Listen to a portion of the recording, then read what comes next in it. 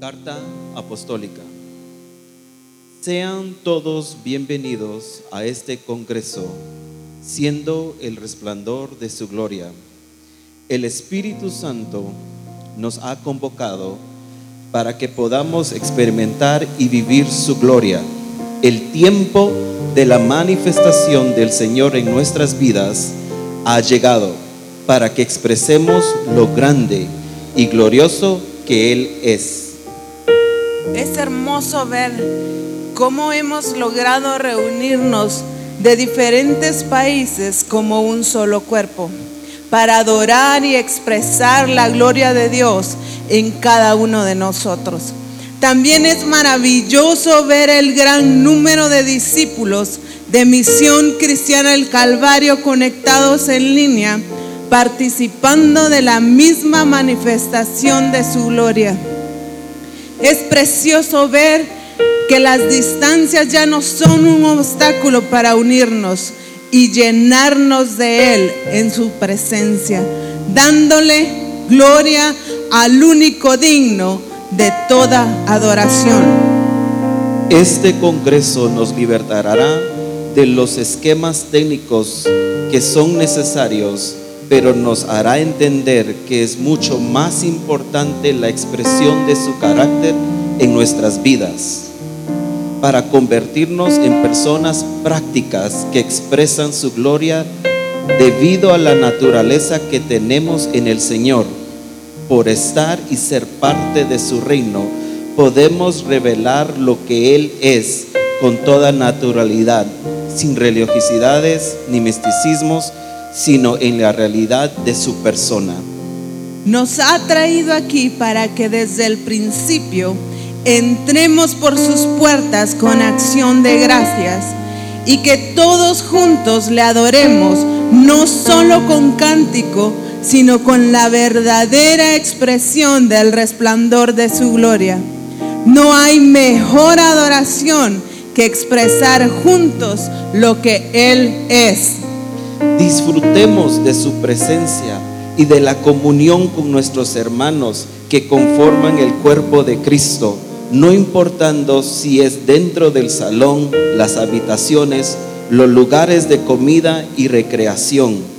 Que la gloria de Dios invada nuestras vidas y que nos movamos en ese ambiente glorioso que el Señor ha preparado de antemano para sus hijos. Recordemos,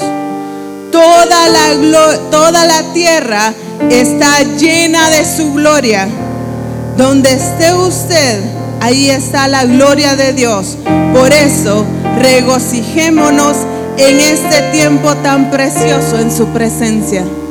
Abraham Castillo San, Apóstol General.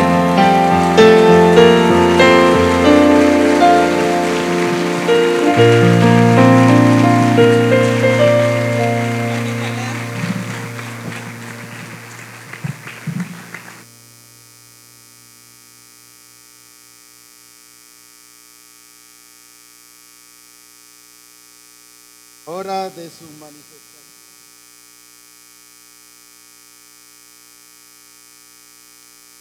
Y por lo tanto, Él es fiel y verdadero porque está presente en nuestras vidas. Y hoy declaramos su gloria en medio de nosotros, y el tiempo ha llegado de su gloria y de su expresión en nuestras vidas. Misión Cristiana El Calvario es la amada de parte del Señor, a la quien Dios escogió desde antes de la fundación del mundo para que su propósito, su plan, su diseño sean manifestados en cada uno de nosotros. Por lo tanto, adoramos y alabamos al Señor de señores y al Rey de reyes. Juntos exaltamos y engrandecemos su nombre, porque Él es grande y glorioso sobre todas las cosas. Más fuerte ese aplauso al quien merece toda la gloria, toda la alabanza y toda la adoración. Aleluya, aleluya, aleluya. Bendito sea su nombre. Bienvenidos todos a este Congreso del Señor. y de cada uno de nosotros como Misión Cristiana El Calvario. Salúdense juntos, adoremos y glorifiquemos el nombre de nuestro buen Dios.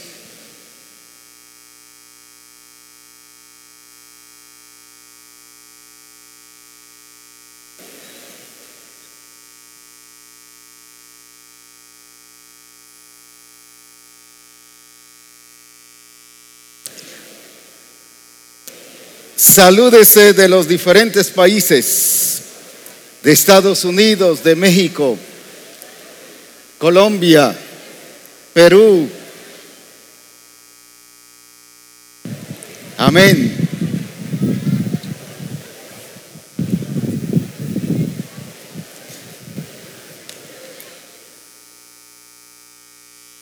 Y de otros países que nos están viendo, ya sea en Alemania, ya sea en Francia, en Chile, en Ecuador, en diferentes continentes también hoy exaltamos y glorificamos el nombre del Señor. Todos como un solo cuerpo dando gloria a Dios, al que vive y al que reina por los siglos de los siglos.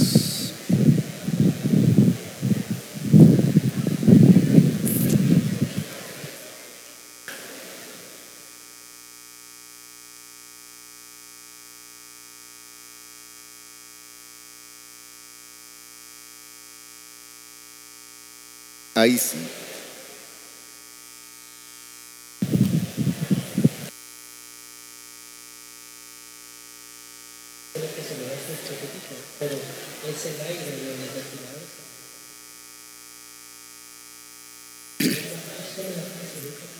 Alabe a Dios por verse, alabe a Dios por verse. Glorifique a Dios porque Él es digno.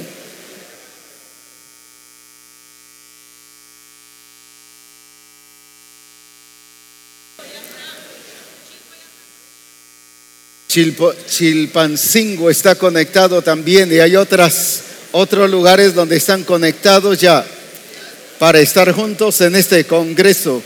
Alabado sea su nombre. Aleluya. Aleluya.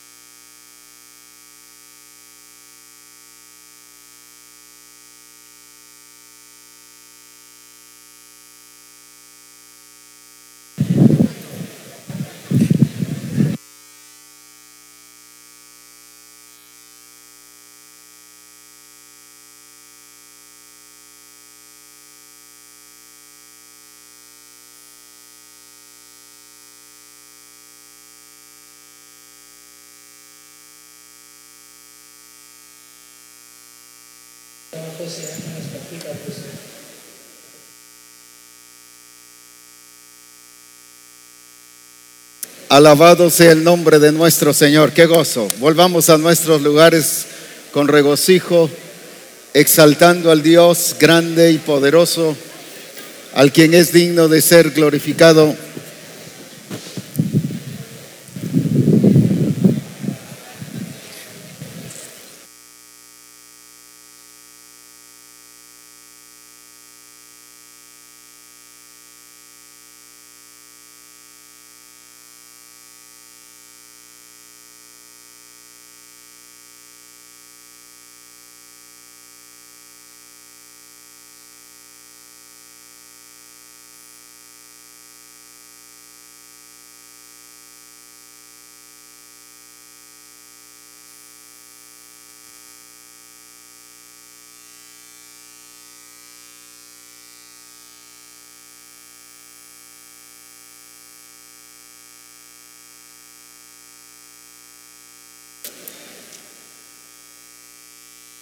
Alabado sea su nombre. Muy bien.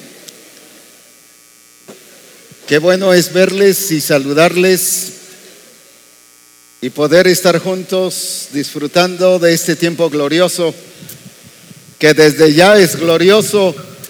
Solo el hecho de que ustedes estén aquí ya es glorioso. Amén. Así que nos gozamos muchísimo en verles y saludarles, y deseamos que el Señor y su gloria sean manifestados siempre en nuestra vida. Así que a gozarnos y a disfrutar. Dígale a unos 2 o 3 ahí, voltéese y dígale a disfrutar de la gloria de Dios en este tiempo.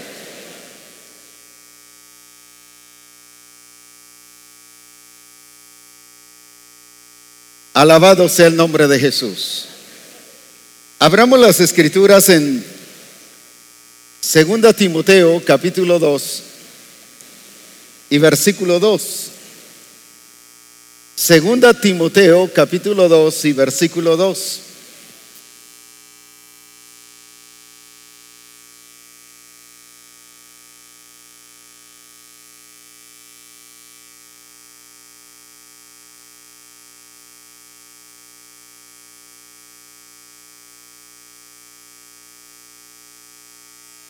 En la versión 60 dice así: lo que has oído de mí entre muchos testigos, esto encarga a hombres fieles que sean idóneos para enseñar también a otros.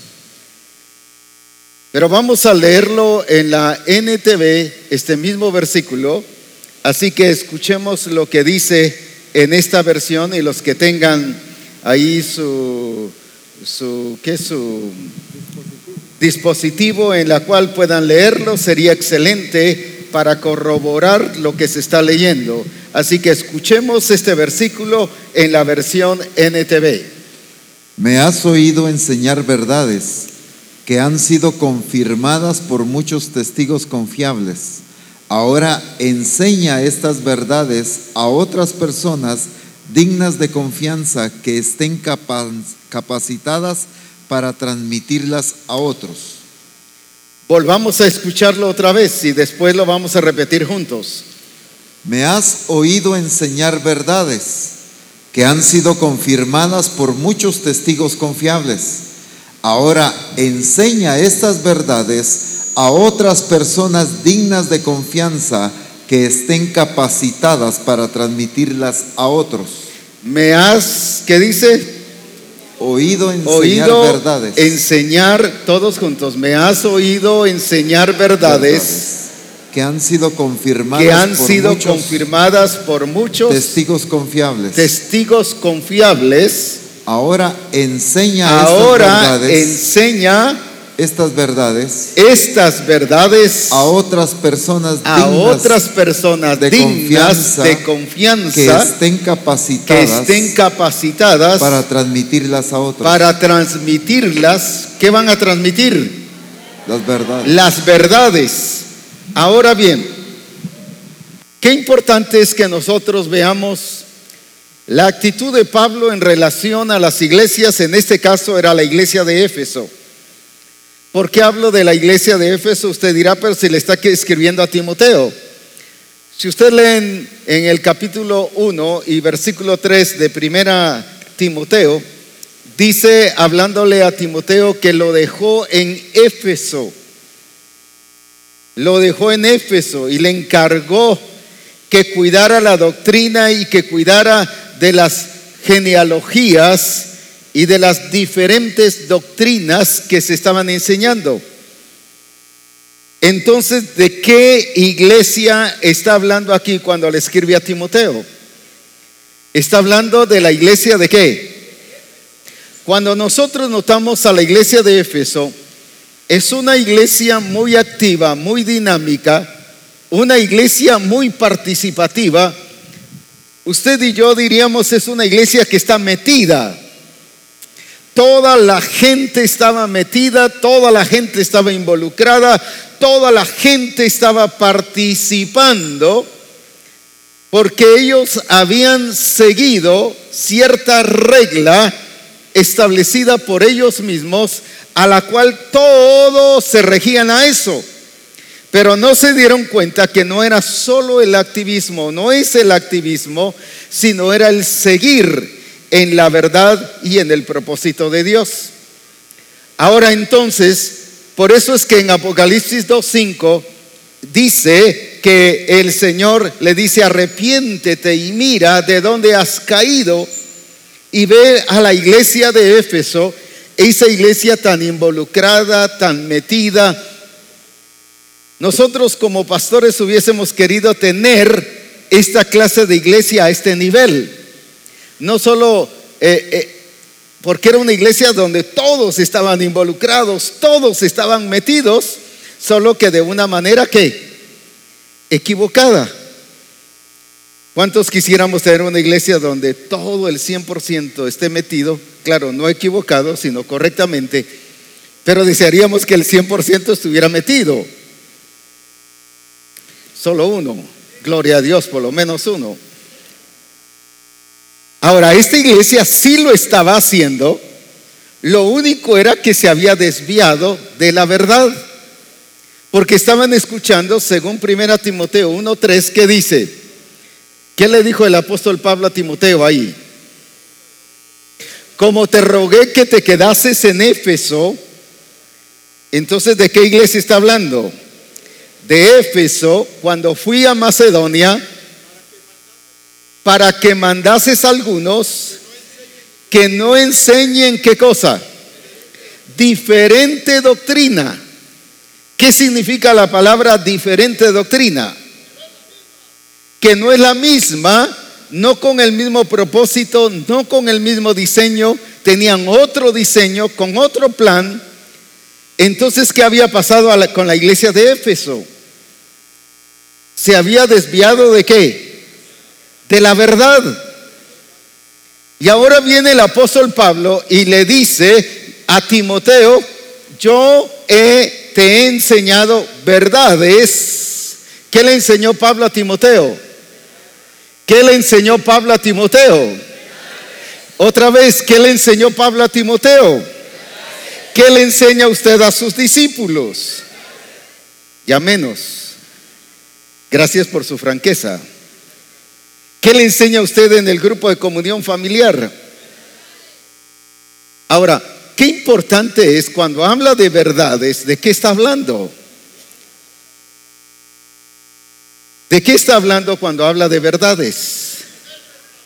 Está hablando de algo que ya está establecido, de algo que el Señor dijo, de lo que Él dijo y por qué lo dijo, de algo que Jesucristo dijo y por qué lo dijo. En Mateo capítulo 13 nos expresa cuando está hablando de las parábolas y que dice allí en el versículo 35, para que se cumpliese lo dicho por el profeta cuando dijo, ¿qué cosa? 13:35 de Mateo. Abriré en parábolas mi boca, pero para enseñar ¿qué cosas? Porque declararé cosas escondidas. ¿Desde cuándo? Desde la fundación del mundo. Entonces, ¿qué enseñó Cristo? Cuando enseñó las parábolas, ¿qué estaba enseñando? Las verdades, pero verdades que fueron establecidas ¿desde cuándo? No fue ocurrencia de Jesús, no fue por la elocuencia de la influencia griega que Jesús ahora empezó a hablar y a decir cosas aparentemente importantes. No. Jesús dijo cosas importantes y claves, no por una filosofía griega, no por una necesidad, no por atacar a los judíos, no por contradecirle a alguien, sino sencillamente por enseñar la verdad de Dios establecida desde antes de la fundación del mundo. Quiere decir que esa verdad no es una ocurrencia, no es algo sacada de la manga, no es una verdad de un mensaje que estuvo preparando ahí y que revisó un montón de comentarios para ver qué era lo que todos decían y llegaba a una conclusión, sino era la verdad que el Padre había dicho. ¿Desde cuándo? Ahora, por eso es que Él es la verdad. Él, Jesucristo, es la verdad. ¿Qué significa eso?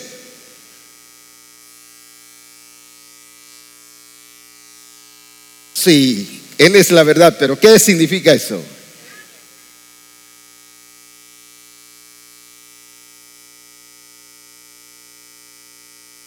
es la persona que expresa la verdad. Él en sí mismo es la verdad, no contiene solo la verdad. Él es la verdad porque es el camino, la verdad y la vida. Él es eso, es verdad. Ahora entonces, Él como verdad o verdadero, ¿qué enseña? Enseña verdades. No es verdad porque enseña verdades, sino es verdadero como resultado de que Él es la verdad. Él es la verdad. Quiere decir que Él es el punto de origen, el punto de partida, la razón, el fundamento. ¿Qué otra cosa? La base, el principio fundamental, la piedra angular. Es el origen glorioso de la iglesia. Por lo tanto, la iglesia no está fundamentada en un sistema humano, no está fundamentado en una ocurrencia de alguien, no está fundamentado en que alguien quiso influenciar para establecer la iglesia. La iglesia está establecida sobre uno de los fundamentos más gloriosos que se llama verdad, que es Cristo Jesús. Por esa razón la iglesia tiene que ser trascendente. La iglesia tiene que ser gloriosa. La iglesia tiene ya que ser muy diferente a lo que está viviendo. ¿Por qué? Porque su fundamento es verdad. ¿Por qué? Porque Él es la verdad. Él es la vida, Él es el camino. Pero cuando habla del Espíritu Santo, en Juan capítulo 16 y versículo 13, nos está hablando también, dice, el Espíritu de ¿qué? De verdad. El Espíritu Santo también, ¿qué es? ¿Es qué? Es verdad. El Espíritu de ¿qué dice ahí? De verdad, Él os guiará, ¿qué cosa? A toda la verdad. Alabado sea su nombre. ¿Cuál es la función del Espíritu Santo? Entonces, si yo estoy diciendo y me baso solo para fundamentar mi criterio personal y estoy dando una guía, una dirección a la iglesia equivocada o humana, y digo, el Señor dijo tal cosa que no lo dijo, es fácil discernir si está en la verdad o no está en la verdad. No, Señor, revélanos qué es. Si me saca de la verdad, ¿qué significa? Que es mentira. Pero si me establece la verdad y me da directrices sobre esa verdad, no sobre otra verdad, porque solo verdad, voy a decir, aunque sé que se van a reír por esta expresión, solo esa verdad verdadera, solo hay una.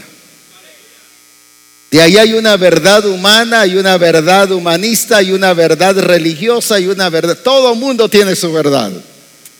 Pero la verdadera verdad solamente hay una. Es Dios y su palabra. Es Dios y su diseño, es Dios y su propósito, es Dios y su plan. No pueden existir dos. Ahora, ¿qué había pasado con la iglesia de Éfeso? Había estado recibiendo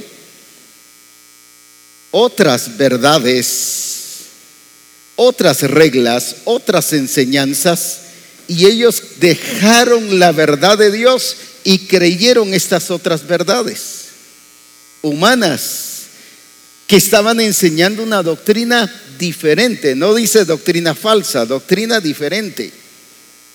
Una cosa es doctrina falsa y otra es doctrina diferente. Ahora, entonces, qué importante es ver cómo la iglesia se metió y fue rígida y fue muy estricta en seguir estas reglas, pero dejó ¿qué cosa? La verdad de Dios. Esto mismo le pasó a la iglesia de Roma. Vamos a Romanos capítulo 1.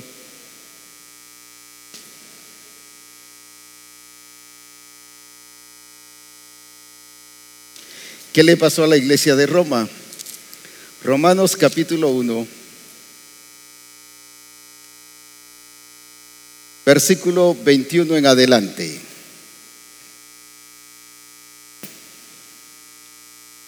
¿Qué había pasado con esta iglesia? Pues sabiendo que dice, o sea, sí conocieron a Dios. No era gente que estaba solo que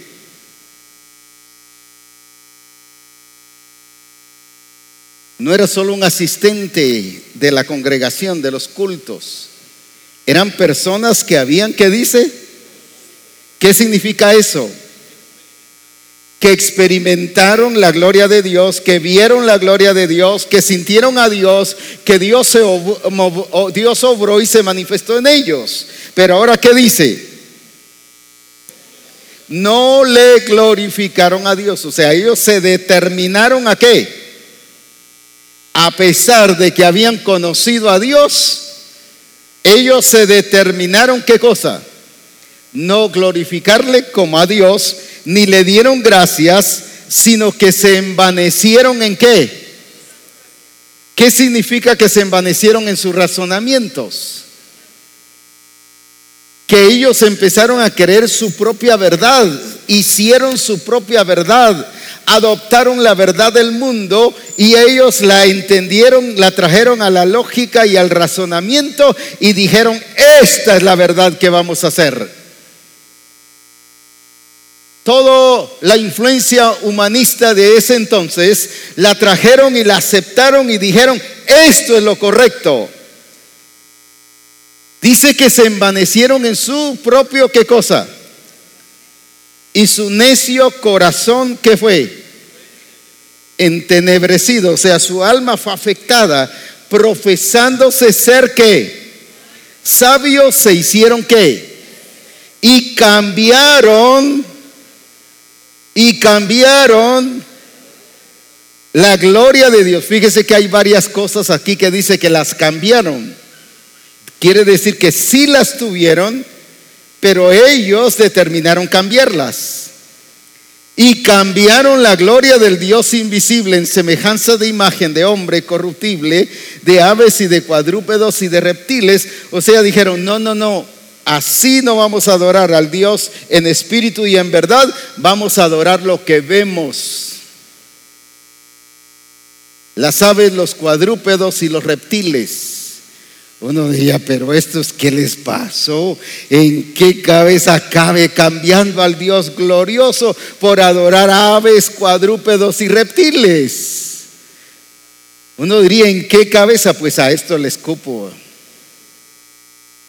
Y era una iglesia, y era gente que había conocido a Dios, y era gente que había visto la gloria de Dios, porque dice que cambiaron la gloria de Dios. O sea, ellos decidieron, no, esta sí. ¿Y qué otra cosa? Versículo 24. Por lo cual Dios también los entregó a qué cosa? En las concupiscencias de sus corazones, de modo que deshonraron entre sí, ¿qué cosa? Sus propios cuerpos. Aquí viene el otro cambio que hicieron. Versículo 25.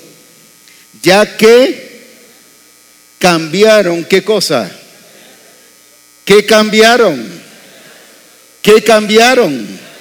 La verdad de Dios por la mentira, honrando y dando culto a las criaturas antes que al Creador, el cual es bendito por los siglos. Amén. Por esto Dios los entregó. Algunos dicen que estos problemas que tienen estas clases de personas que mencionan aquí es problema genético, problema hereditario, que así nacieron, ni la ciencia ha podido probar, pero yo sí los puedo probar el origen de todas esas causas, desórdenes sexuales y desórdenes de tanta gente. Aquí lo dice. ¿Por qué razón? Por esto Dios los entregó a pasiones vergonzosas, pues aún sus mujeres cambiaron el uso natural por el que es contra naturaleza, Y de igual modo también los hombres, dejando el uso natural de la mujer, se encendieron en su lascivia unos con otros, cometiendo hechos que vergonzosos, hombres con hombres, y recibiendo en sí mismos la retribución debida. ¿De qué? No dice de su naturaleza, no dice de su genética, no dice de ninguna otra cosa, sino dice de su extravío. Ahora entiende entonces por qué hay tantos desórdenes en ese aspecto morales y sexuales. ¿Por qué incluso las otras entidades internacionales han aprobado y apoyado estas cosas? Lógicamente porque ellos entienden, no tienen ninguna defensa. Si dijeran que cambiaron la gloria de Dios, están aprobando a Dios, mientras ellos son los primeros que atacan que no existe Dios. Y están promoviendo lo que se conoce como ateísmo o el humanismo. El humanismo no fue una institución que comenzó en el año 1500, sino es algo que comenzó en el huerto del Edén. Cuando viene la serpiente y le dice a Eva: porque si comes de este fruto, seréis como dioses. ¿Qué es lo que hace el humanismo en el ser humano? Lo convierte en ¿qué? Para quitar el Dios verdadero y que cada uno sea Dios.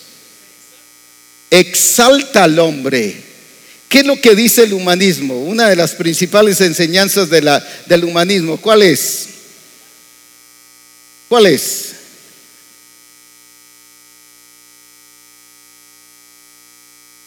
Saca ese gigante que hay en ti. Cada quien escoge lo que quiere. No te dejes imponer nada, ni por nadie, ni por nada. Ahora hay hasta rótulos que dicen: no necesitas un Dios ni ninguna religión para ser buena persona. No debe haber sentido de culpa. Lo que tú decidas, aunque sea malo, es correcto. ¿Y qué hace el hombre? Hace las cosas malas y se siente que está haciendo bien. ¿Por qué? Porque es su propia decisión.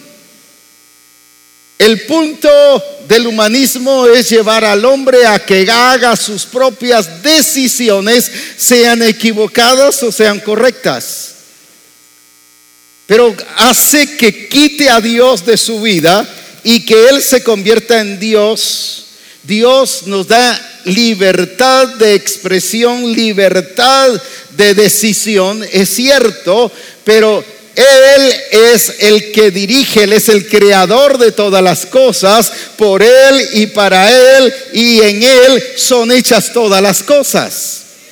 Sin embargo, el humanismo lo que hace es apartar al hombre ¿de quién? De Dios, separado de Dios, para que tome decisiones. ¿Qué cosa? Sin consultar a Dios, sino que las tome por decisión propia o por acuerdo. ¿Se recuerdan de Ananías y Zafira? Dice que los dos iban de acuerdo y creyeron que por ir de acuerdo era la voluntad de Dios. Es que ya nos pusimos de acuerdo,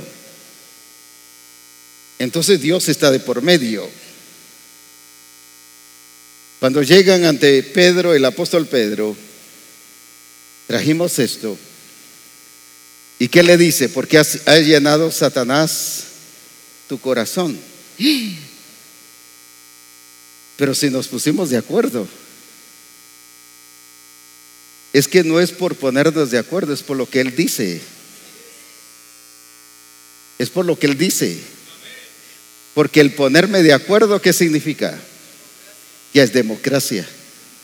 Las diferentes doctrinas de las iglesias, y aquí podría sacar toda la línea de las iglesias, los nombres de todas las iglesias y de todas las misiones a nivel general y mundial. Todas han acordado su doctrina en asamblea general. Que creen, esto no, esto sí, esto no, esto no, esto ya terminó, esto sí. Ellos deciden qué creer, Por eso es que hay iglesias hoy día que no creen en que Dios sana hoy. Dios sanó allá, pero no hoy. Cuando dice la Escritura que Dios es sanador, habla de es presente. Él es el mismo de ayer y de hoy y por todos los siglos. Amén. Amén. Y deciden no creer, por ejemplo, en la obra del Espíritu Santo. No. Nosotros no creemos en lenguas ni creemos en la manifestación del Espíritu. Ahora el Espíritu Santo se movió allá, pero ahora somos nosotros los que decidimos. ¿Qué es eso? Es humanismo. El problema es que la iglesia está atacando los montones de santos afuera, pero no se ha cuidado ni le ha puesto atención a que el humanismo está dentro de la iglesia, dentro de los hogares.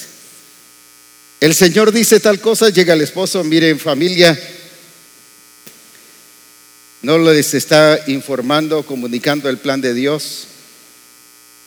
Claro, no digo que llegue aquí todos vamos a hacer y aquí Dios manda y vamos. No, es cierto informar, pero cuando lo pone a decisión, el Señor dijo que hiciéramos tal cosa, pero si ustedes dicen que no, no lo hacemos. Ahí ha metido el humanismo, ¿dónde? Dentro del hogar, porque ya es usted y la familia la que está decidiendo. No es que Dios nos haga robot, Él respeta nuestra voluntad. Él nos dio esa libertad de expresión, pero por eso es que nuestra voluntad está sometida a la guía del Espíritu, para que discernamos lo que es de Dios y lo que no es de Dios, para que hagamos lo que es de Dios y lo que no es de Dios no lo hagamos tampoco, pues. Por eso es muy importante el que nosotros hoy día saquemos de nuestra vida personal, saquemos de nuestra familia, del discipulado, del grupo de comunión familiar, el pastor mismo que deje de pastorear a nivel humanista, el discipulador que deje de discipular el grupo de comunión familiar a nivel humanista. El pastor dijo tal cosa, pero nosotros decidamos aquí qué vamos a hacer. Todas esas son reacciones humanistas. Y eso dice que le pasó a la iglesia de Roma. ¿Qué le pasó a la iglesia de Roma? Cambiaron la verdad de Dios por la mentira. ¿Y cuál era la mentira? ¿Qué metieron? El humanismo, su manera de pensar. Empezaron a hacer las cosas como ellos querían. Y sabe que todo efecto tiene una causa y toda causa tiene su efecto. ¿Y dónde se notan los efectos? ¿Dónde se notan? En lo que vemos, en los resultados. Y el resultado, cuando Pablo examina la iglesia de Roma y dice en Romanos 12:2, ¿qué cosa? No os conforméis. Cuando los vio, no tenían la forma de Cristo, sino la forma de mundo. No que tenían la cara redonda, sino su expresión, sus actitudes, sus acciones, todas eran ¿qué? Todas eran ¿qué? De acuerdo al mundo. Tenían la forma de mundo, todas sus expresiones. El esposo tenía la forma del mundo, la esposa tenía la forma del mundo, el pastor tenía la forma del mundo, el apóstol, porque también habían apóstoles ahí, profetas en Roma. El profeta y el apóstol también tenía la forma de mundo. El discipulador tenía la forma de mundo. Todos los discípulos, cuando uno los miraba, tenía la forma de ¿qué? De mundo, porque habían establecido reglas del mundo y esas eran las que sí las seguían y fielmente eran seguidores de reglas, pero reglas no de la verdad, sino reglas de ¿qué? Por eso es que en Romanos 7:6, ¿qué les dice el apóstol Pablo?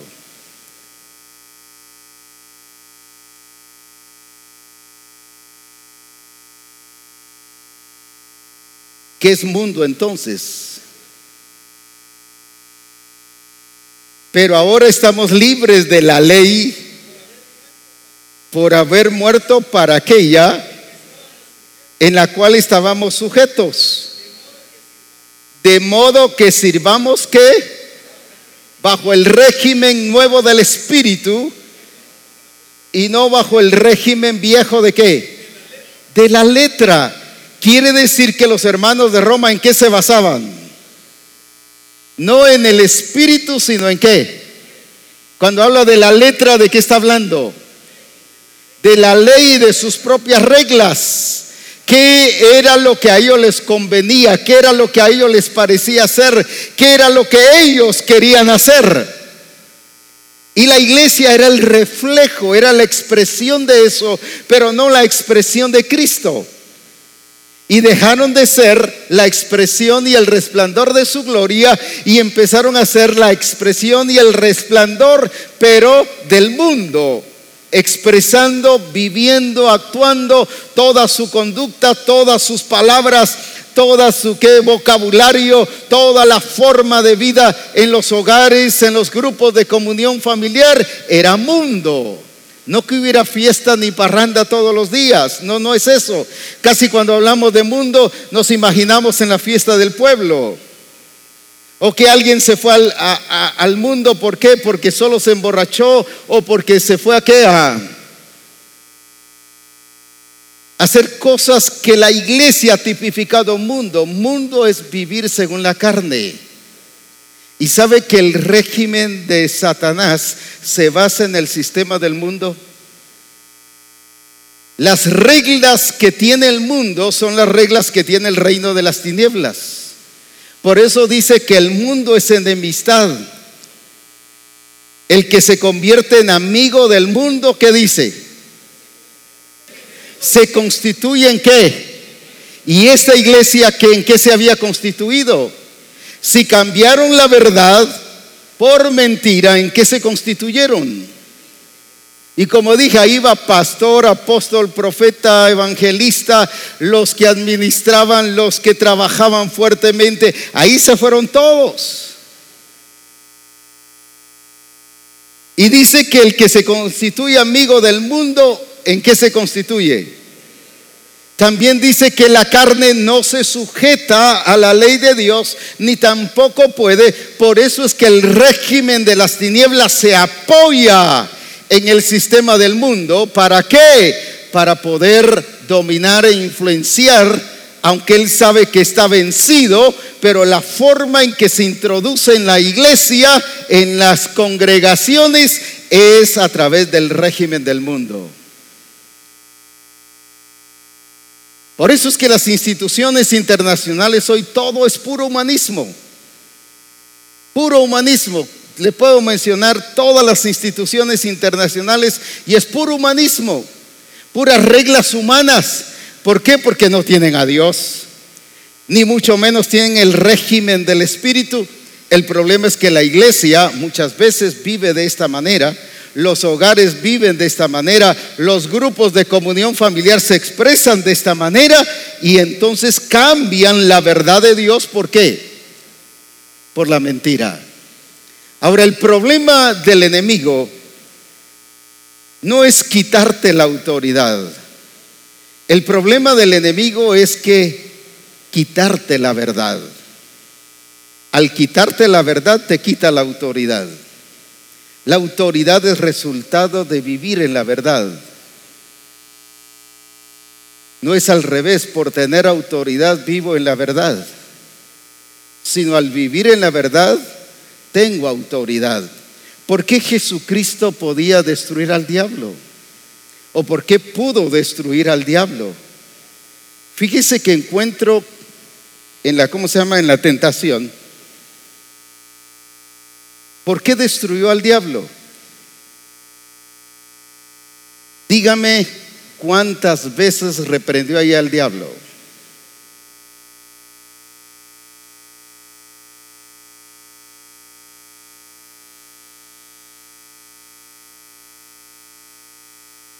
¿Cuántas veces le dijo demonio inmundo, chuco? Es una palabra guatemalteca. Bandido, sinvergüenza, te echo fuera de aquí. ¿No ves que yo soy el siervo del Dios Altísimo y vienes contra nuestra vida? Te atacamos, te mandamos al abismo, y lo estamos mandando al abismo cuando el Señor ya lo condenó para ahí, pues va. La iglesia haciendo cosas que ya están hechas, pues va. ¿Y qué hacemos esto? No le dijo nada de eso. ¿Qué fue lo que Jesús le mostró? La verdad. Escrito está, Satanás, no solo de pan vivirá el hombre.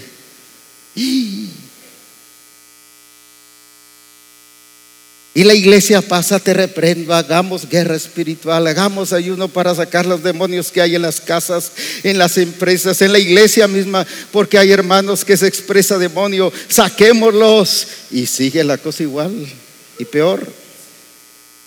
¿Sabe por qué? Porque esa no es la guerra espiritual. Esa es la guerra espiritual humanista, según las obras de la carne. Porque nuestras armas no son carnales, sino poderosas en Dios para la destrucción de fortalezas. Como Jesús echó abajo al diablo y sus obras con la verdad. Voy a decir algo y espero no equivocarlos, pero lo voy a aclarar.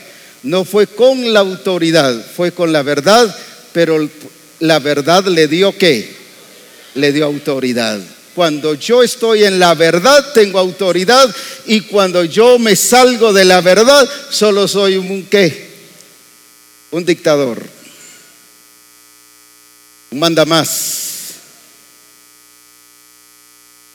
Algunos en los grupos de comunión familiar o siervos de Dios son al estilo centurión. A este digo ve y va, a este digo ven y viene, a este digo haz esto y qué. Recuerdo que mi mamá tenía un dicho cuando nosotros queríamos decir algo o hacer, pero que él haga. En este caso lo voy a decir así porque es mi hermano, pero por ese tiempo, que lo haga Noé, que lo haga Liu, que lo haga Eddie, que lo haga esto. Y dice, ¿y vos qué te crees, puro alcalde de pueblo sin gente?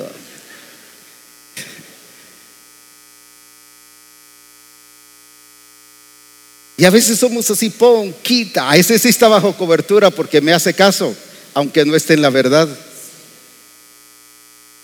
La cobertura no es por la autoridad que tengo, la cobertura es por la verdad que estoy viviendo. La cobertura es por la verdad que estoy viviendo. Jesús, ¿por qué tuvo autoridad?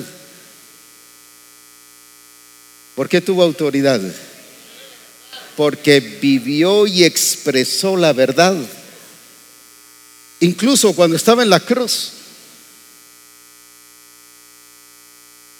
¿qué hizo ahí? Si usted y yo o yo hubiéramos estado en la cruz, ¿qué hubiéramos hecho? Mayormente si hubiéramos tenido sueltos los pies, aunque él estaba con sus pies ¿qué? Clavados.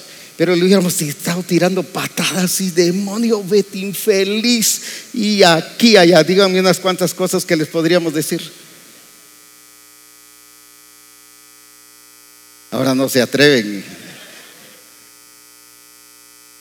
Y hubiéramos estado así y hecho el esfuerzo de soltarnos. Si yo estuviera suelto te ahorcaría y te agarraría así, te daría martillazos y te aplastaría y cantaría, ¿qué cosa? Machácalo, y haría un montón de cosas. No.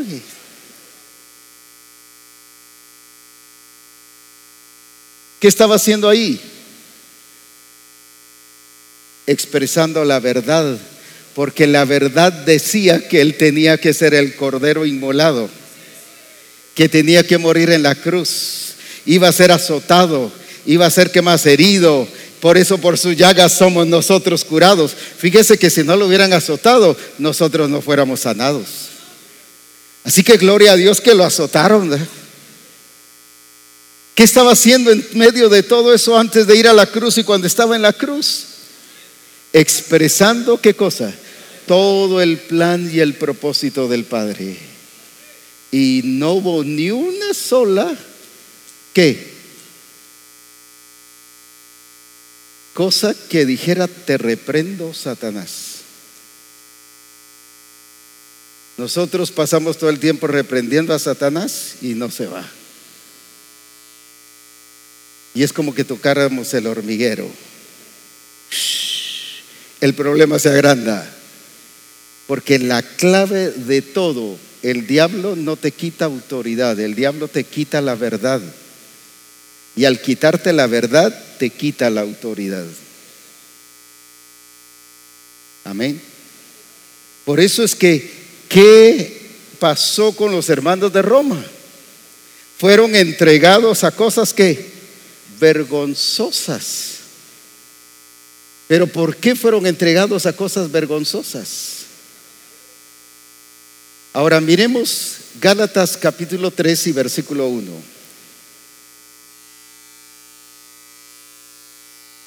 ¿Qué dice Gálatas 3:1? Oh Gálatas insensatos, ¿quién os fascinó? Pero miren qué dice ahí. No dice para no obedecer la autoridad, sino para no obedecer ¿qué? Otra vez, vuelva a leerlo.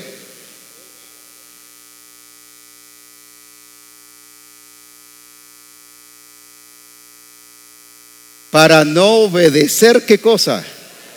¿Cuál es la trampa del diablo entonces? Que le hagan caso a las autoridades. Él los deja. Algunos dicen por ahí que el que obedece no falla, no peca. Vaya a ver si no, que el profeta que mandó al profeta joven y que le dio órdenes de que fuera a tal lugar, ¿quién fue el que se murió? El que obedeció. Así que eso, ¿qué? Ese eslogan de que el que obedece no falla, no peca. Vaya a ver si no, este fue el que se murió, pues.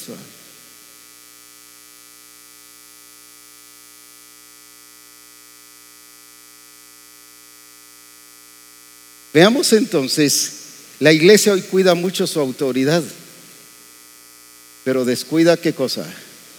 La verdad. Y eso le pasó a la iglesia de Roma, cuidando su autoridad, o a la iglesia de Galacia, cuidando su autoridad y su autoridad y su autoridad y su autoridad. Y todo el mundo proclamaba autoridad.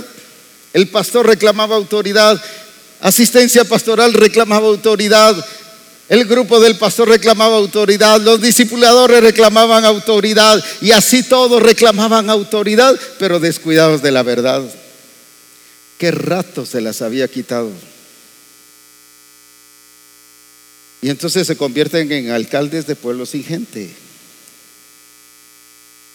¿Cómo le llamaríamos en otras palabras a alguna persona así?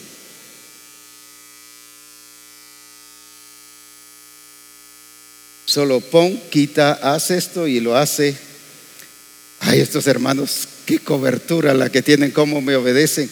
No es por obedecerme a mí, es por obedecer la verdad. La cobertura no es que me obedezcan a mí, la cobertura es que obedezcan la verdad. Si me obedecen a mí, se salieron de la verdadera cobertura. No sé si me estoy dando a entender. Claro, implica que hagan caso a los ministerios, pero la base no es eso. No es cuántos me están obedeciendo, sino cuántos están en la verdad. ¿Qué fue lo que el diablo les quitó a la iglesia de Galacia? Dice que ellos no obedecieron, ¿qué cosa? ¿Sabe por qué? Porque la verdad es el diseño de Dios, son las reglas de Dios. ¿Es qué cosa? El propósito de Dios. Entonces, al quitarte la verdad, ¿qué pasa? Te coloca en el mundo y aquí te deja. Sujétate al discipulador, sujétate al pastor, sujétate al apóstol, sujeta que vas ahí, deja que. Pero fuera de qué. Mientras que aquí hacemos las cosas en la verdad de Dios, porque tanto el ministro, sea apóstol, profeta, evangelista o pastor, está en la verdad, pero también el discipulador está en la verdad. Porque a veces el pastor está en la verdad y el discipulador no está en la verdad. O a veces el discipulador está en la verdad y el pastor no está en la verdad. Porque aquí se fueron pastores y todos, como ya dije también. Por eso es que tenemos que cuidar la verdad de Dios. El enemigo nos tiene entretenidos cuidando ¿qué cosa? La autoridad. Y entretenidos cuidando la autoridad, cuando la autoridad es el resultado de ¿qué? ¿Cuándo dijo Jesús: toda autoridad me es dada en el cielo y en la tierra? ¿Cuándo? Cuando ya había dicho: consumado es, cumplido está todo. Aleluya. Entonces se le dio ¿qué cosa? Él tenía autoridad, pero ahí se le dio ¿qué cosa? Toda autoridad. ¿Pero cuándo? Cuando cumplió ¿qué? Toda la verdad establecida desde antes de la fundación del mundo. Ahora, por eso el régimen del Espíritu significa, ¿qué significa régimen? ¿Qué significa régimen? ¿Qué significa régimen? ¿De qué viene la palabra régimen? De regir. ¿Qué significa eso? Tenemos muy metido gobierno. Quiero más. Hay reglas. Entonces no es gobierno, sino es que yo estoy sometido a esas reglas, a las reglas del Espíritu. Que yo entiendo que si yo estoy en el reino de Dios es porque estoy sometido a lo que Dios dice, a lo que Él ha establecido, a su diseño, a su propósito. Como esposo yo me ajusto a las reglas del Espíritu. Eso es régimen del Espíritu. No que aquí mando yo porque Dios me ha puesto como cabeza. Somos cabezas sin cabezas, ¿va? Si cabeza que me hagan caso, pero de aquí para acá yo no haga caso. No, el régimen del Espíritu que es, me coloca como cabeza, pero que dice Cristo es la cabeza de qué. Sí, pero hablando del hogar, de todo varón. Ese es el régimen del Espíritu. ¿Por qué entonces soy cabeza? ¿Por qué? Porque yo tengo ¿qué cosa? Cabeza. No soy cabeza independiente. A veces dice ahí misión, tal cosa independiente. Eso no existe, pues. Eso no está ni en las reglas del Espíritu. Ahora, entonces, como esposo, yo tengo que funcionar y ubicarme en mi lugar. ¿Pero por qué? Porque estoy ubicado en el lugar correcto, según las reglas del Espíritu. Pero lo mismo como esposa. Entonces no es de manipular y no es de entonces de qué, iba a decir extorsionar, aunque a veces pasa, chantajear, usémoslo mejor más diplomáticamente, chantajear. Entonces no es de eso.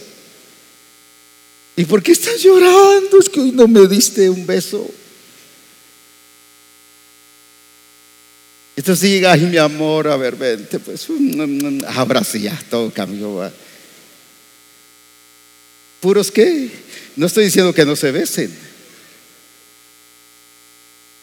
Esas son cosas del mundo, sistemas del mundo. Cuando realmente la regla del Espíritu, ¿qué es? Es creerle a Él. El amor, ¿qué dice la Escritura? ¿Qué dice la Escritura? Todo lo cree. ¿Todo qué? Lo soporta. ¿Qué más? No estoy hablando solo de la mujer, estoy hablando del hombre y la mujer. No te soporto, le dicen por ahí, va. Ay, hombre, no te soporto. Ay, mujer, no te soporto. Pero si el amor todo lo soporta, pues. Claro, no está para aguantarle a cualquiera, a todo mundo, pues. El esposo no está para aguantarle a la esposa ni para aguantarle al esposo. Eso se llama mundo. Que me aguante, para eso se casó conmigo, pues. Ese sistema del mundo. Dios no dijo se van a casar para que se aguanten uno al otro. Esa no es regla del Espíritu. Entonces, ¿qué es lo que Dios quiere? Que nosotros todos nos sometamos a la regla del Espíritu, pero no solo a nivel de congregación, no solo a nivel de ministerio, sino en casa, como trabajador, responsables, no solo puntuales, sino responsables, no porque el jefe nos está viendo. Mira, mucha, ahorita no nos está viendo el jefe, contemos chistes. No, cumpliendo con todo lo que tenemos que hacer con excelencia, porque ahí hay reino de Dios, porque ahí donde estoy yo, ahí está el reino de Dios. Que todo lo que hagamos con nuestros amigos también sea, ¿qué cosa? La expresión de su gloria y la expresión del reino de Dios. Ahora, por esa razón es que tenemos que aprender a vivir bajo las reglas del Espíritu, pero no solo cuando hablamos de reglas del Espíritu pensamos en ¿qué? En el discipulado, ¿en qué más? Pero no pensamos como esposo, como esposa, como novio, como novia.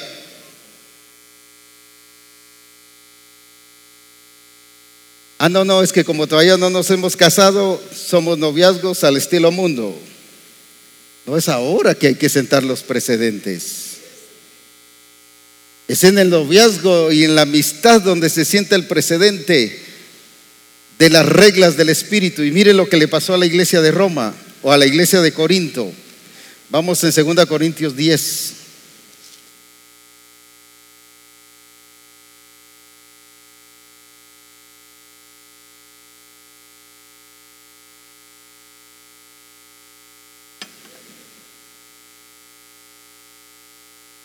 Versículo 13 o 12. Porque no nos atrevemos a contarnos ni a compararnos con algunos que se alaban a sí mismos. Pero ellos, ¿qué dice? ¿Por qué? Midiéndose a sí mismos, pero ¿por qué? Quiere decir que ¿quién era el que los medía? Ellos mismos. Y comparándose consigo mismos, ¿no son qué? ¿Qué significa que no son juiciosos? No son entendidos. Pero nosotros no nos gloriaremos desmedidamente, sino conforme ¿qué? ¿Conforme a qué? A ver, en todos lados, ¿conforme a qué? A ver, de este lado, de aquí para allá, ¿conforme a qué? A este lado ahora, de aquí para allá. A la regla que ¿qué? Entonces Dios establece reglas, ¿sí o no? Lo que pasa es que solo los 10 mandamientos hemos visto como reglas, cuando su diseño es la regla del Espíritu para nuestra vida, para la iglesia, para el hogar, para el grupo de comunión familiar. Esas son las reglas del Espíritu, el diseño de Dios, no solo lo que Él dice, sino lo que Él es. Si Él es misericordioso, ¿qué nos está diciendo? Que usted y yo, ¿qué? No que si queremos debemos ser misericordiosos, sino que seamos misericordiosos. Cuando dice la Escritura, sed pues vosotros santos como vuestro Padre Celestial es santo, ¿qué está diciendo? ¿Qué es eso? No es para que usted lo ponga en asamblea y decida si es santo o medio santo, un cuarto santo, ¿qué más? O solo el fin de semana santo y entre semana y toda la semana se quitó el traje de santidad. No. Si dice sed santos como vuestro Padre Celestial es santo, ¿qué es eso? ¿Qué es eso? Sí, es el carácter de Cristo, pero bajo lo que estamos viendo, ¿qué es? Es la regla establecida por Dios. Entonces no es si puedo, si quiero, si me parece, si siento. Bueno, vamos a ver cómo son los demás, pero mire el hermanito aquel cómo está. Entonces yo también soy así. Que él sea. Deje que los feos se mueran. pero no usted. Si él no lo hace, déjelo, pero yo y mi casa serviremos a Jehová.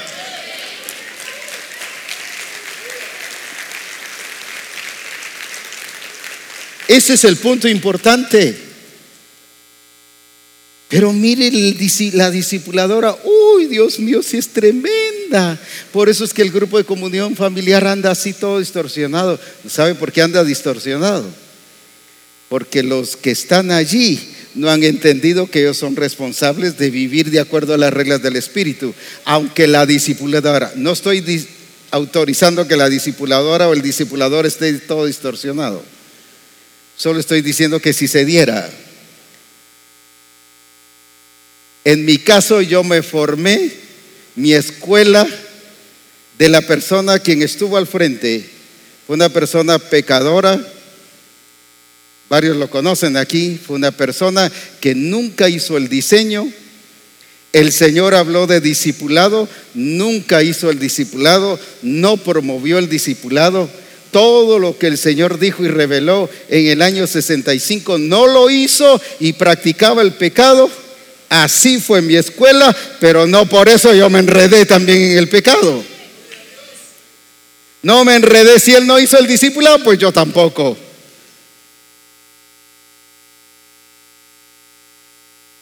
Recuerdo que en Zacapa empezamos y en las iglesias donde estuve hacíamos discipulado. En aquel tiempo le llamábamos células y llegaba y me llamaba rebelde, aquí no te sujetas, no obedeces la cobertura, no eres aquí. ¿Qué importa? Él dijo que había que ser discipulado y yo hago el discipulado.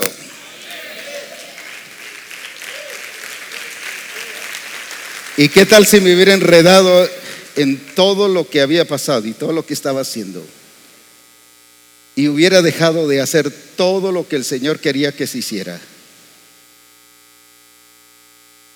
No solo me hubiera afectado yo, sino hubiera afectado a toda Misión Cristiana El Calvario. Usted diría, el Señor levanta a otro. Yo entiendo que sí, pero quien recibió la revelación, el Señor hubiera tenido que levantar una nueva generación, no nosotros, mientras preparaba a esta persona. Pero Dios me preparó y me guardó.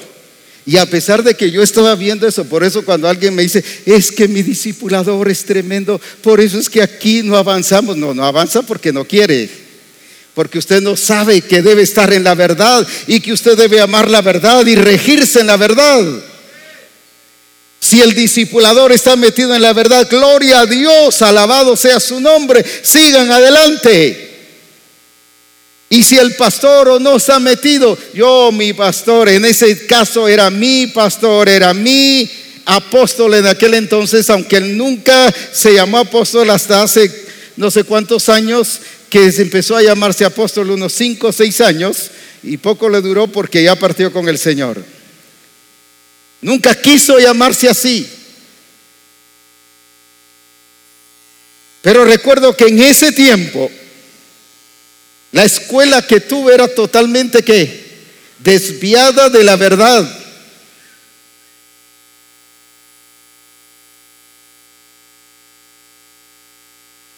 Por eso cuando alguien veo que se desvía de la verdad y pone como excusa al otro, yo digo, no, este no ha entendido su posición en Cristo Jesús. Usted y yo somos responsables de cuidar la verdad. Una de las trampas del diablo es quitarnos la verdad. Es quitarnos la verdad, las reglas del Espíritu, y cambiarnos de reglas.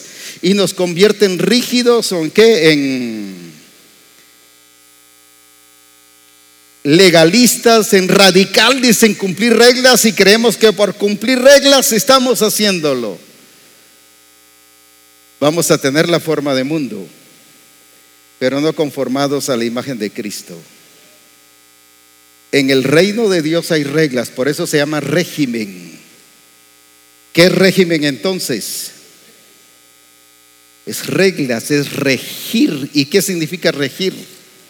No me van a decir gobernar, por favor. Sí tiene eso, pero ya quiero que cambiemos de términos. ¿Qué es regir? Regir viene ¿de qué? De reglas. ¿Qué más? Obedeciendo las reglas, pero no mis reglas, sino las reglas que Dios ha establecido. Yo les dije una vez a los del ministerial, y lo he dicho también en Reforma: el día que yo establezca mis reglas, no tienen responsabilidad de cumplirlas, ni siquiera responsabilidad, no las cumplan, porque serán mis reglas.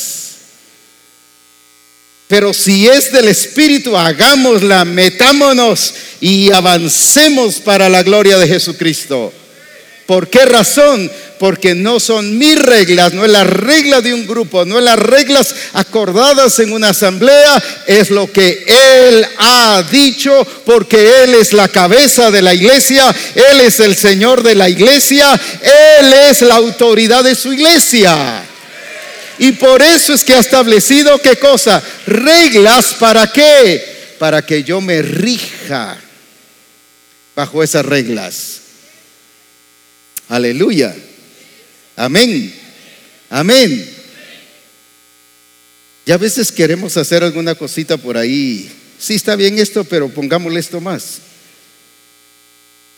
Estos días en la villa, el terreno que el Señor nos ha dado, se están haciendo algunos arreglos en una plaza que estamos haciendo.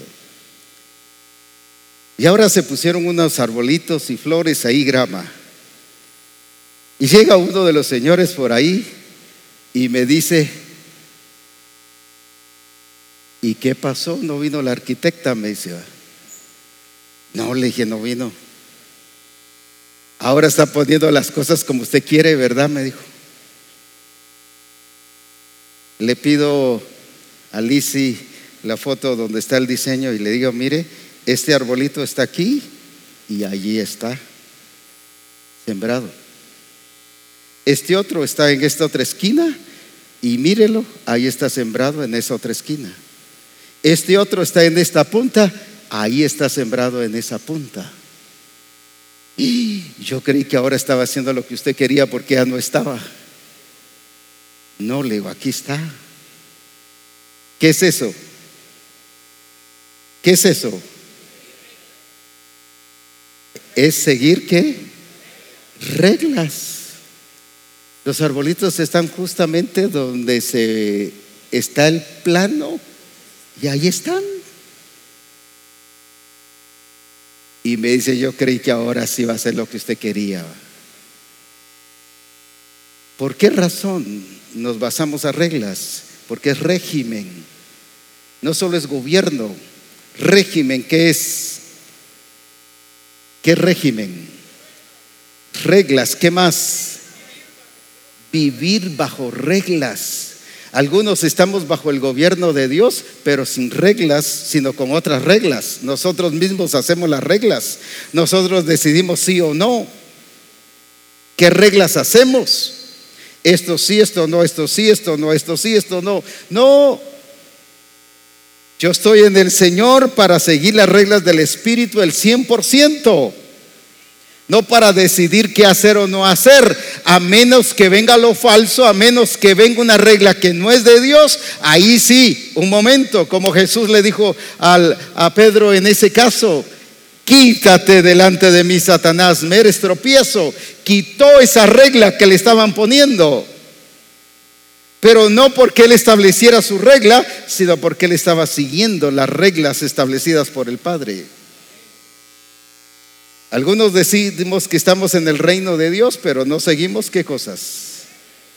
Las reglas. ¿Y qué le pasó a esta iglesia de Corinto, la cual leímos? Ellos, midiéndose por sí mismos, ellos establecieron sus propias reglas, mas sin embargo, dice el apóstol Pablo, mas nosotros, ¿qué dice? En lo que ya leímos, algunos ya se les olvidó. En el versículo 13: pero nosotros no nos gloriaremos desmedidamente, sino conforme, ¿qué dice? ¿Conforme a qué cosa? ¿Dios establece reglas, sí o no? Sí. Mencionemos algunas. Id y haced discípulos. Esa es una regla de Dios. ¿Por qué no hacemos discípulos? Que no estamos preparados, que no estamos listos, que no estoy de ánimo, que no. No, es que no está obedeciendo la regla del Espíritu. Eso es todo. ¿Cuántos seminarios necesitó la mujer samaritana para ir a evangelizar? Pero iba tocada y llena de Dios. Aleluya. Amén. ¿Cuántos seminarios está recibiendo usted para ir a evangelizar? ¿Y cuántos ha ganado para Cristo? ¿Qué otra regla, por ejemplo?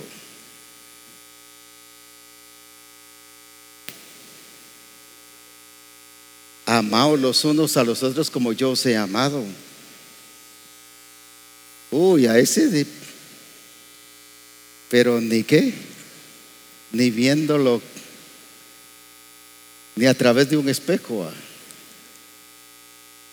con barrera. No, ese no lo trago, pero ni... Parece puro, ¿qué? De aquel vidrio molido, tragado. Eso no me pasa. ¿Qué otra cosa? No os conforméis a este siglo, sino transformaos por medio de la renovación de vuestro entendimiento. Que no tengamos la forma de mundo. No que sean redonditos, sino forma de mundo. Algunos ya vamos llegando, pero es hacer morir lo terrenal y vivir en el Espíritu.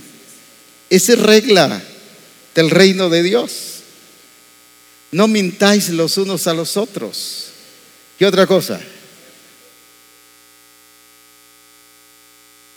Que nuestra adoración sea en espíritu y en verdad. Amén. Amén. Ahora, sí hay reglas en el reino de Dios. Lo que pasa es que no los hemos visto de esa manera. Por eso es que yo me comporto como yo puedo, como me da la gana, vamos a ser francos, así como me parece, como mi carácter impulsivo resaltó, y es que la carne fue la que me dominó. No, es que no pude controlarme y se hizo así. No, es el tiempo de que nos basemos a la regla del Espíritu. Es que hay reglas, por eso se llama régimen del Espíritu. Romanos 7:6 habla del régimen nuevo del Espíritu. Yo no me baso en reglas, usted. Yo solo lo que el Espíritu Santo me guía. Y por eso vive en un desorden tremendo, pues. Ahora, no son las reglas que establece el pastor, no son las reglas que estableciera el apóstol Abraham, no es la regla que establece nadie, es la regla que ya está establecida por Dios. Yo no tengo por qué establecer más reglas si ya el Señor las establece. Amaos los unos a los otros. Entonces, ¿para qué establecer otra cosa?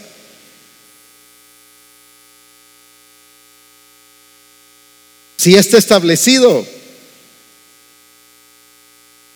Cualquier otra cosa que yo lo establezca, ¿qué pasa? Es falso. Es humanismo. Ahora, por esa razón es que yo debo comprender que ¿qué cosa? Que necesito mantenerme en la verdad de Dios.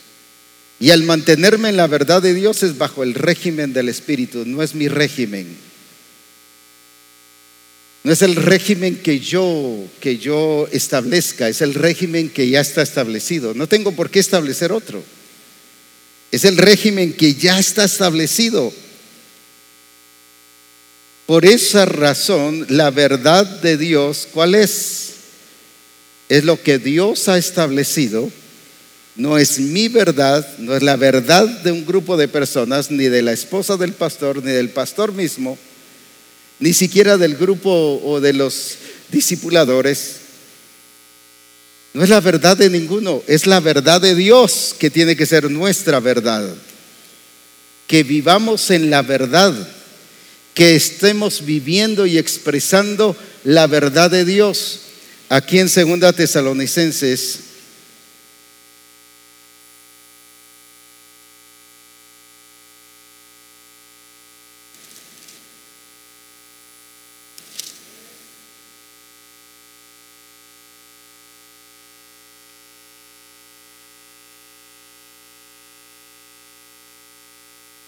y versículo 12.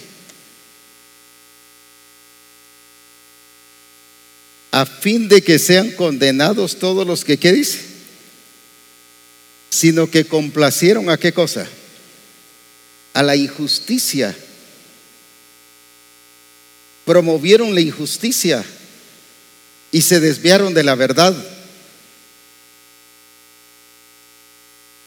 Es peligroso cuando usted y yo nos desviamos de la verdad y promovemos la injusticia.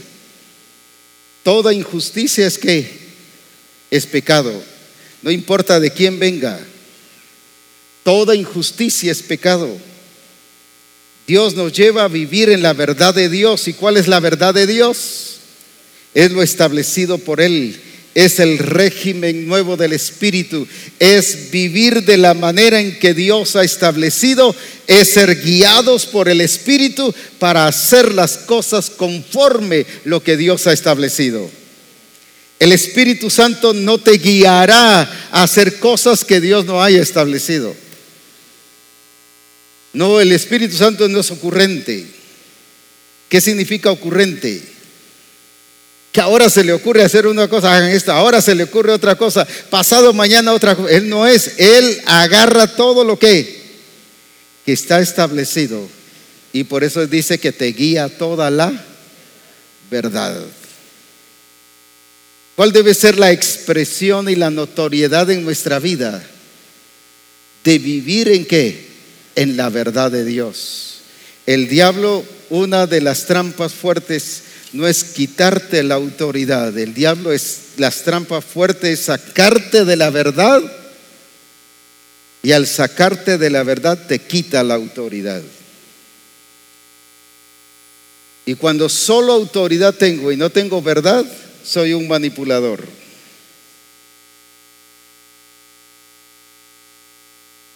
Porque entonces están haciendo lo que yo quiero. Aquí dice que Él es la verdad y por lo tanto usted y yo debemos de ser y vivir en la verdad de Dios. Y expresar ¿qué cosa? La verdad de Dios. Entonces, siendo el resplandor de su gloria, ¿cómo lo vamos a hacer? Expresando ¿qué cosa? La verdad de Dios. Expresando la verdad de Dios. ¿Por qué? Porque esa es la manera en que yo voy a poder vivir en la verdad. Y no debemos de cambiar la verdad en mentira como hicieron los hermanos de Roma. Una iglesia completa, donde había apóstol, profeta, donde habían hermanos que administraban, donde habían hermanos que tenían algunos dones muy especiales. Sin embargo, todos se fueron y se desviaron de la verdad. Una iglesia completa. Por eso es importante el ser el resplandor de su gloria. ¿Por qué? Porque Él es la verdad. Y si Él es la verdad, ¿qué debemos ser usted y yo? La verdad. La verdad. Ahora va a haber gente que va a confundir la verdad. A Jesús le dijeron, es que por demonio echas fuera a los demonios. Por Belcebú los echas fuera. Pero que ellos determinaran que era por ese error llamado Belcebú, no significaba que Jesús por eso lo hacía. Jesús lo hacía en el poder del Espíritu y porque había que echarlo fuera. Pero el que ellos dijeran eso no determinaba que Jesús estaba viviendo eso.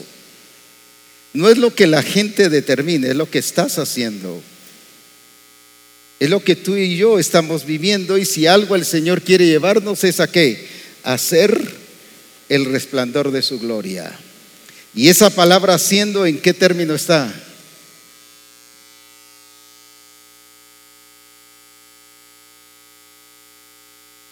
En un presente continuo.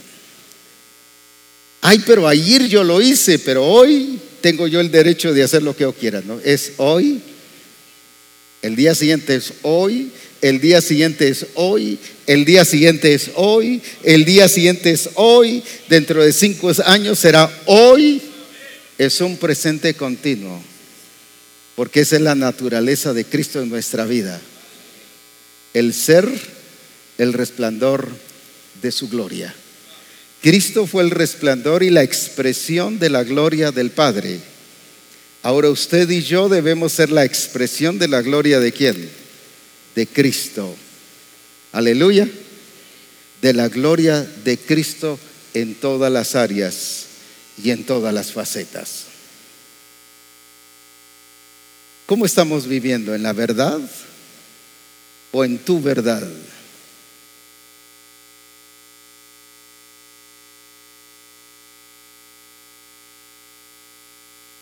Porque puedo establecer mi verdad, lo que yo creo, lo que siento, lo que creo que es bueno, lo que para mí es bueno, lo que yo determino que es bueno. ¿O es que estamos viviendo en la verdad de Dios? En lo que Dios quiere, lo que Él dice. Y no es que haga lo que Él dice a regañadientes y bueno, aunque no me gusta, pero lo voy a hacer solo porque Él dice. No lo hagas. No lo haga, porque esa es mentira. Aunque haga la verdad, es un mentiroso. Hágalo porque está rendido a Él y reconoce su señorío, y porque Él es digno de toda adoración y de toda alabanza, y porque Él es la cabeza de la iglesia. Y si Él es la cabeza, es que Él es el que rige, Él es el que dirige. Amén. Amén. Que no seamos como aquellos huesos o aquellas manos que ya después pierden el control, y aunque la cabeza le dice ordenate, aquietate, y sigue ¿qué? Moviéndose. No, hay una cabeza que es Cristo. Gracias a Dios, no es ningún hombre en lo personal, es Cristo Jesús, la cabeza de Misión Cristiana El Calvario. No es lo que yo diga, no es lo que yo decida, no es lo que yo piense, no es lo que me imagino, lo que pienso, lo que siento. Esto es Dios, es la autoridad de Misión Cristiana El Calvario. Por lo tanto, Misión Cristiana El Calvario debe ser el resplandor de su gloria. Aleluya. ¿Qué es lo que la gente debe ver en todos nosotros donde Misión Cristiana El Calvario esté establecida? Que somos ¿qué cosa? Que somos ¿qué cosa? En otras palabras, ¿qué deben ver todos los demás en nosotros? ¿Qué deben ver? ¿Qué es eso? La verdad, la expresión de Cristo. Aleluya. Amén. Amén. Usted y yo somos el resplandor de su gloria. Vivamos en ese resplandor, expresemos ese resplandor y no permitamos que nada ni nadie nos quite vivir en la verdad de Dios.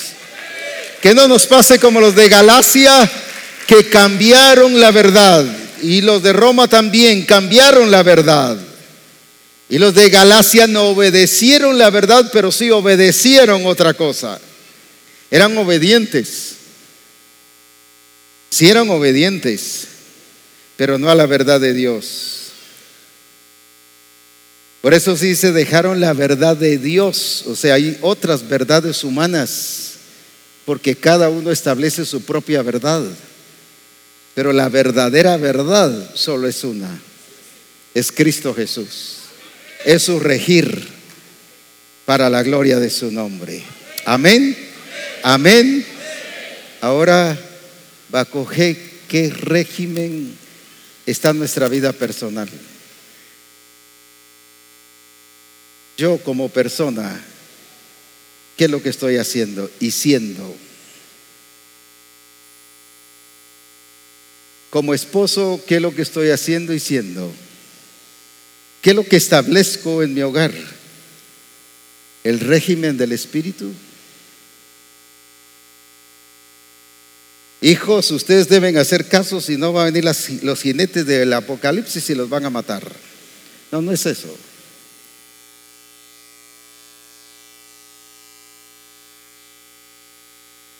¿Es el régimen del espíritu que se mueve como familia? ¿Es el régimen del espíritu que se mueve en el grupo de comunión familiar? ¿O es mi régimen? ¿O es el régimen del discipulador? ¿Es el régimen del espíritu que se mueve en el grupo de adoración? ¿O es el régimen del espíritu? ¿O qué régimen es el que se mueve?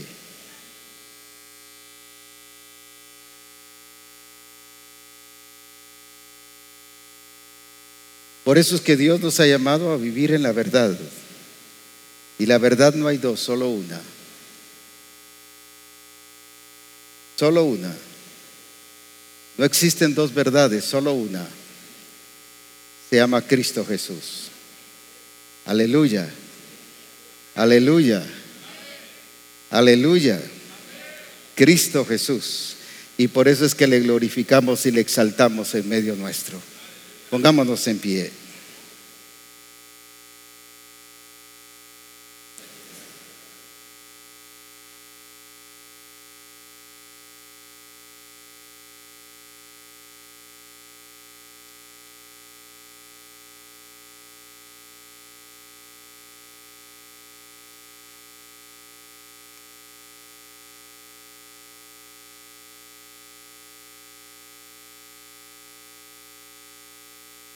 ¿En qué regir estás tú y estoy yo?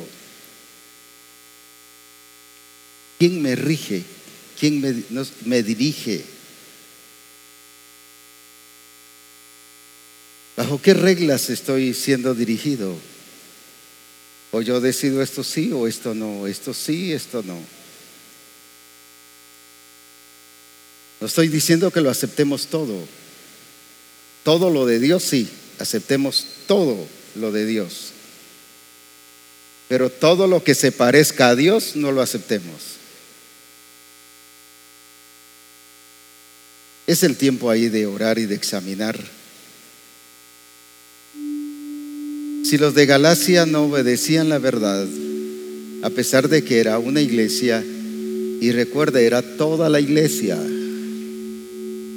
Y al hablar de toda la iglesia estoy hablando de ministros, de cantores, de discipuladores, porque habían personas que enseñaban y que adoraban también. Y toda la iglesia no obedecía la verdad. No solo era un pequeño grupo, era toda la iglesia allí. Dios ha llamado a Misión Cristiana El Calvario a vivir en la verdad y a vivir la verdad y a defender la verdad, pero la verdad de Dios, no la que yo creo que es de Dios, no, la que Él dice, no la que yo pienso, lo que me parece, la que Él dice. Mi familia y todo mi hogar tiene que estar regido por Dios. El grupo de comunión familiar tiene que estar regido por Dios.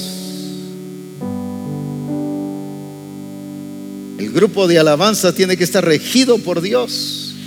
El grupo que enseña a los niños en la escuela dominical tiene que estar regido por Dios. Los que recogen la ofrenda en el templo deben estar regidos por Dios. Todo discípulo debemos estar regidos por Dios. Y al estar regidos por Dios estamos en la verdad.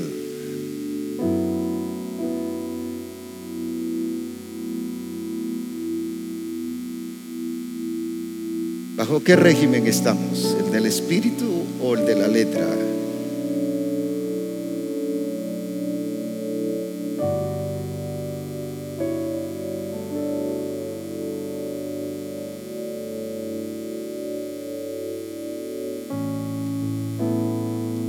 Recuerda, el enemigo no quita tu autoridad.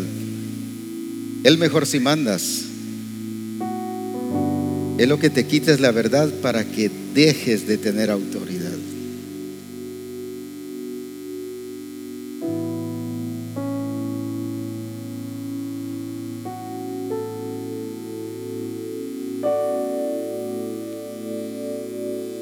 Lo que hizo con los de Corinto no fue quitarles su autoridad, sino es cambiarles sus sentidos, dice, y los desvió de la verdad, los sacó de la verdad.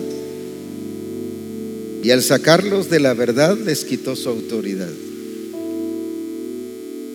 La serpiente, pero temo como la serpiente, con su astucia, y habla de que cambió sus sentidos para cambiarles la verdad, dice, desviarlos de la verdad. No lo cambió sus sentidos para quitarles autoridad. Primero los saca de la verdad para luego quitarles su autoridad.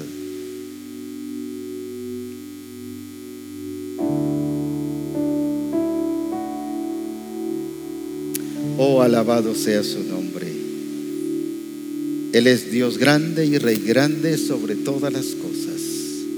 Él es la verdad y Él es verdadero, para que su iglesia viva en la verdad y sea verdadera también. Aleluya, aleluya, aleluya.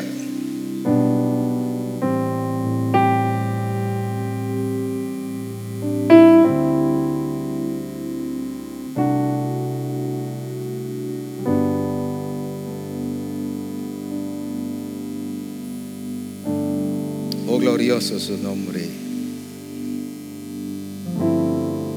Oh, glorioso su nombre. Nos trajo aquí para ser el resplandor de su gloria, para que comprendamos lo que es ser el resplandor de su gloria, la expresión exacta de Él.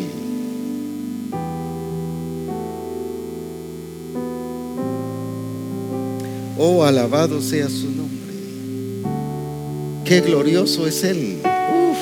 Bueno, glorioso y maravilloso es Él. Maravilloso es Él.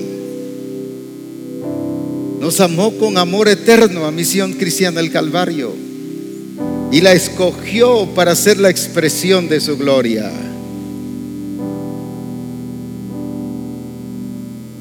Bendito sea su nombre.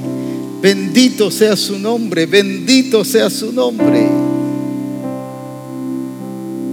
Glorioso el Señor de señores, el alto y sublime, el quien es digno de toda alabanza y toda adoración.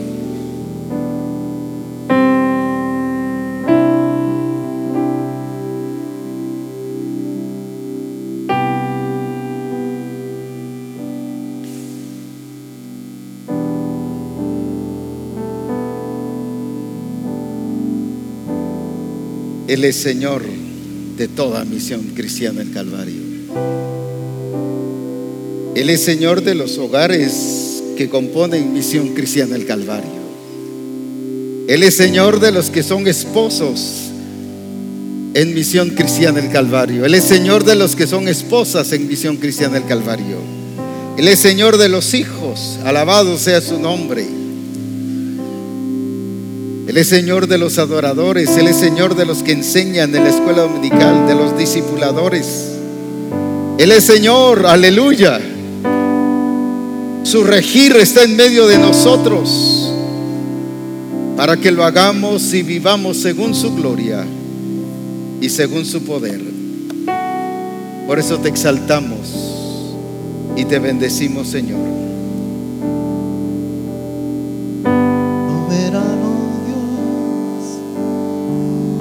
Dios omnipotente, Rey de reyes, a ti sea el honor, el imperio y la alabanza, desde ahora y para siempre, los siglos de los siglos.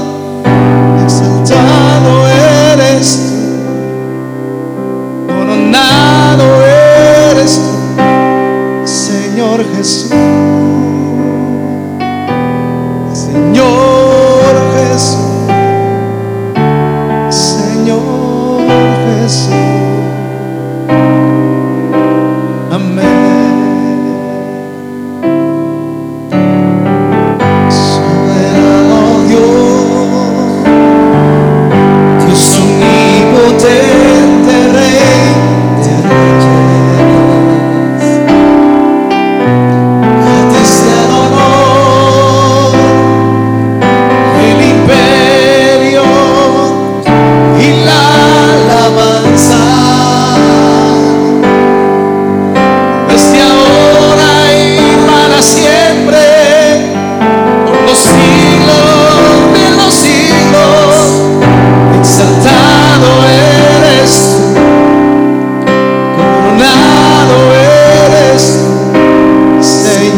Jesús,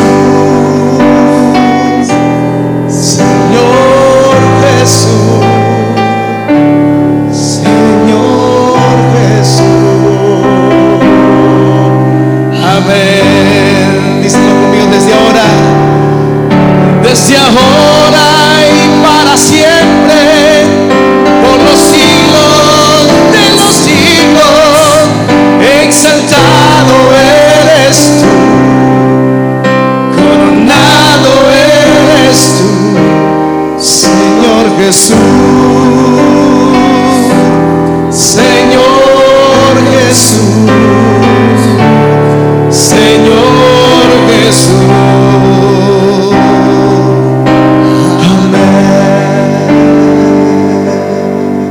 Padre, te damos gracias porque nos has dado la verdad que es Jesucristo. Nos diste a tu Hijo la verdad para que vivamos en la verdad y para que expresemos la verdad y que seamos el resplandor de esa verdad. Pero también nos diste el Espíritu de verdad para que nos guíe a toda la verdad. Señor, gracias porque nos has dado todo. Hemos sido habilitados para vivir en la verdad por cuanto nos diste tu naturaleza, y tu naturaleza contiene verdad y es la verdad.